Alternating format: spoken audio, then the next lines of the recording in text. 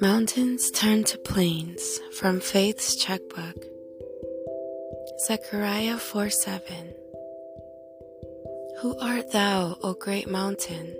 Before Zerubbabel thou shalt become a plain, and he shall bring forth the headstone thereof with shoutings, crying, Grace, grace unto it.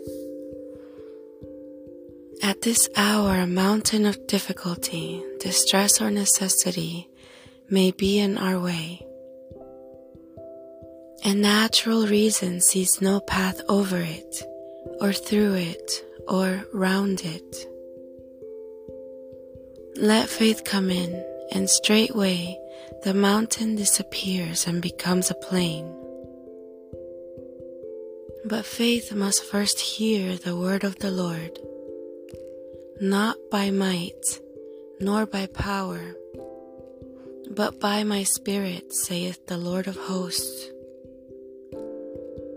This grand truth is a prime necessity for meeting the insurmountable trials of life.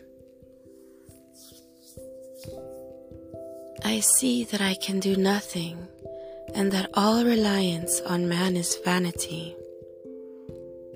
Not by might, I see that no visible means can be relied on, but the force is in the invisible Spirit.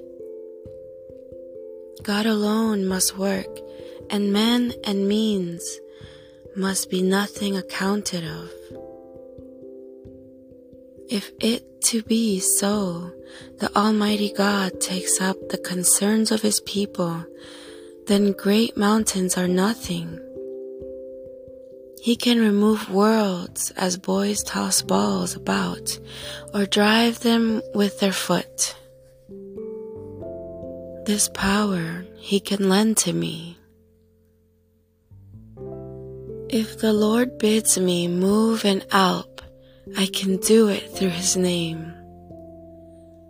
It may be a great mountain, but even before my feebleness, it shall become a plain.